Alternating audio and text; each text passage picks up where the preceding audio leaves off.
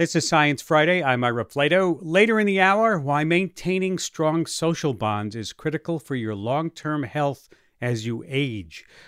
Plus, inside the bilingual brain, how speaking multiple languages shapes memory, cognition, and might even prevent the onset of Alzheimer's.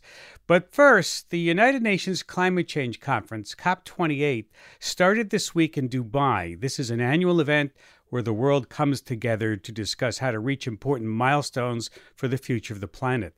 Big things like climate change resiliency, slowing the Earth's rise in temperature.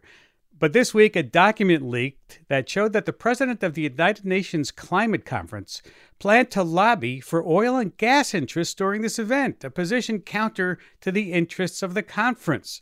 Joining me to talk about this and other science stories of the week is my guest, Tim Revel, Deputy U.S. Editor of New Scientist and host of the New Scientist Weekly podcast based in New York. Welcome to Science Friday. Good to have you back. Thanks for having me. Let's get right into this. Let's talk about COP28. What is this conference normally like, and do things actually ever get accomplished there? Yeah, it's that time of year again where the world's biggest climate summit gets underway. And this year, it's expected to be a record 70,000 people attending with representatives from nearly every country. So it is the big climate summit of each year. And not all of them have been that successful, but some too do have a really lasting impact. So one particularly notable one was that in 2015 in Paris, that's when the world settled on this 1.5 degrees Celsius goal of limiting warming to that temperature. And since then, that's been something that's been repeated and repeated and repeated. And so this year, as you say, there was questions around whether the United Arab Emirates in Dubai was the right place to host it, given their links with fossil fuels. And then also this story about how they might use the event to lobby for fossil fuel contracts, though the UAE does deny that, has also put a bit of a dampener on the early stages of the conference. Yeah. So what's the reaction about all this drama? Are people worried, or, they trying to power through this, or just business as usual? I think it's a bit of both. Like, people are worried. The conference venue was set around a year ago, and obviously there was a bit of questioning of that at the time. And then this BBC story about the leaked documents and the lobbying has also put a bit of a dampener on it. But this is where countries come together to discuss these big, big issues. And so I think it is still possible that we're going to have a hopeful outcome out of this event. And we're already starting to see some movement on that front. Let's talk about it. It's getting started, right? What should we keep an eye out for? Yeah, so it kicked off on Thursday, and something we've already seen is the announcement of a new loss and damage fund of about 300 million, and that's a fund that's meant to help poorer countries deal with the impacts of climate change. But things that we also should really keep an eye on is that this is the first conference where countries are going to have a proper global stocktake of how well the world is doing to meet that 1.5 degrees Celsius limit on global warming. And then as part of that, they'll have to work out, well, what more do we need to do? And so given that is what is at stake, it seems like this year is particularly important. Mm-hmm. Let's talk about another environmental impact story. And this one is about Bitcoin. We've known that cryptocurrencies use a lot of electricity, but it turns out they also use a lot of water. Is that right? Yeah, that is right. It's a shocking amount of water. So a single Bitcoin transaction uses, on average, 4,000 gallons of water.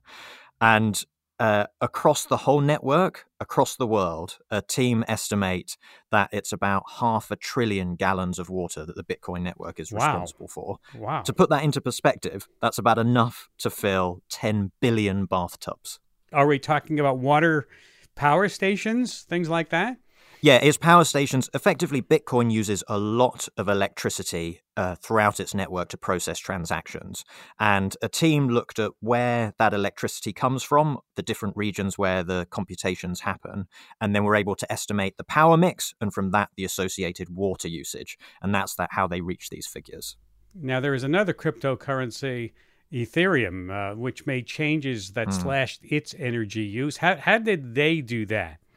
Yeah, so Ethereum is, when they made this change that you referenced, that reduced their energy use by 99.99%, so had a huge impact.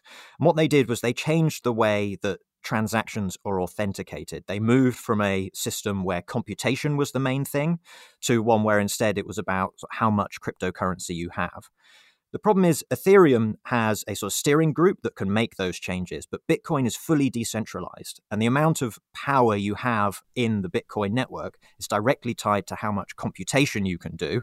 And therefore, there's an incentive for you to keep things the way they are. So it seems very unlikely Bitcoin is going to change anytime soon. Yeah. Ethereum is probably the biggest competitor of Bitcoin. Yeah, it is. And so, if Bitcoin's going to stay doing what it does. Let's move on to our next story about an AI that hunts crystals. Whoa, tell me about that. Yeah, this is an amazing story. So DeepMind, they're a sort of research company owned by Google, and they've created an AI that they are hoping will lead to the discovery of some new amazing materials. Now, this AI is called GNOME, and that stands for Graph Networks for Materials Exploration. And it was made to look at what sort of inorganic crystals could be possible. And those are crystals that don't arise in biology. And we only know of about 48,000 crystals like that at the moment, but GNOME has come up with a list of 2 million. Wow. And what are the implications of this? I mean, what kinds of new materials are we talking about here? Yeah, the hope is that these materials will be useful for things like batteries and solar panels. But with AI, when it makes these sort of predictions of what things might be possible, the question is always, well, is it true or not? You know, how accurate is it? Oh, and details.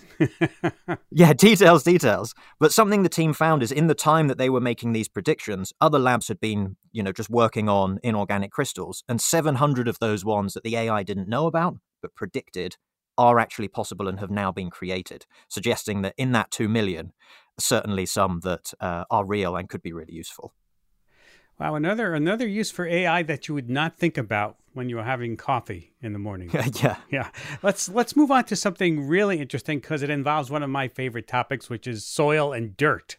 Tell us how dirt drove evolution back in the day. How long ago are we talking about? Yeah, we're talking a long time ago. So this study looks at the last 540 million years. And it turns out there is a surprisingly close link between how soil moved around the ancient world and the blossoming of biodiversity on land. So this team from the University of Sydney, they built a computer simulation that looked at this period, about 540 million years. And up to about 400 to 300 million years ago, soil just ended up getting washed into the ocean from land because much of the world's land masses were just coastal mountain ranges. But then what changed was that supercontinents began to form, and then the land became better at keeping hold of soil. And this meant that soil and nutrients stopped washing away, and the land became a much nicer environment for life to thrive in. Mm-hmm. So there's a lot of soil disruption happening in the world today with development, climate-related degradation. Can you see what kinds of implications are here? Yeah, this link that they found worked in both directions. It was really strong that as soil went up on land, life and biodiversity went up too, but it also worked the other way around. In these situations where human activity is affecting soil, we need to be extremely careful that it doesn't also affect biodiversity. Yeah, because soil erosion is a very big problem around the world today, isn't it? The loss of topsoil. Yeah, it is a really big problem. And there's quite a lot of human activities and also things like deforestation that factor into that and affect the ability of land to keep hold of its soil. And as far as climate change is concerned, soil can be a great sink for carbon dioxide. So you want to keep it around, right? Yeah, that's right. Yeah. We can't have a news roundup without a space story. And you've got one about how a key molecule for life may have formed far out in space. Tell us about that, please. Yeah, this is really cool. So this is a story about amino acids, and amino acids are what proteins are made of. So they're absolutely crucial for life on Earth. But how they arose on Earth is a bit of a mystery. And one idea is that they came from outer space, transported by meteorites and asteroids. But then how they would have formed there has also been a bit of a mystery.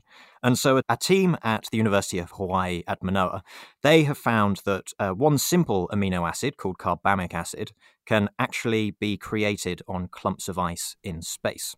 Wow, because as we know from the theory of chemical evolution on life here on Earth, for a life to have evolved chemically, we need these building blocks, right? We need these amino acids. That's exactly right. We need those amino acids. And what this team found is that there are conditions around young stars and planets, these sort of clouds that form there, that are extremely cold. But even in those circumstances, carbamic acid, which is a mixture of carbon dioxide and ammonia, could actually react to form that amino acid. And then it could have ended up on a meteorite or an asteroid that made its way to Earth. And that would solve two things. One, basically how life may have evolved here on Earth, and the possibility of life in other places.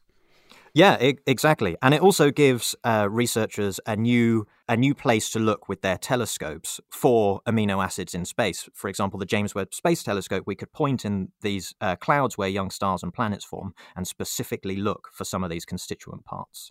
Love that story. We are running out of time, but I want to get to our last story, which is coincidentally about clocks. You get it? Just how accurate can a clock be? I mean, can a clock be? Is there a limit, I guess, is what I'm asking.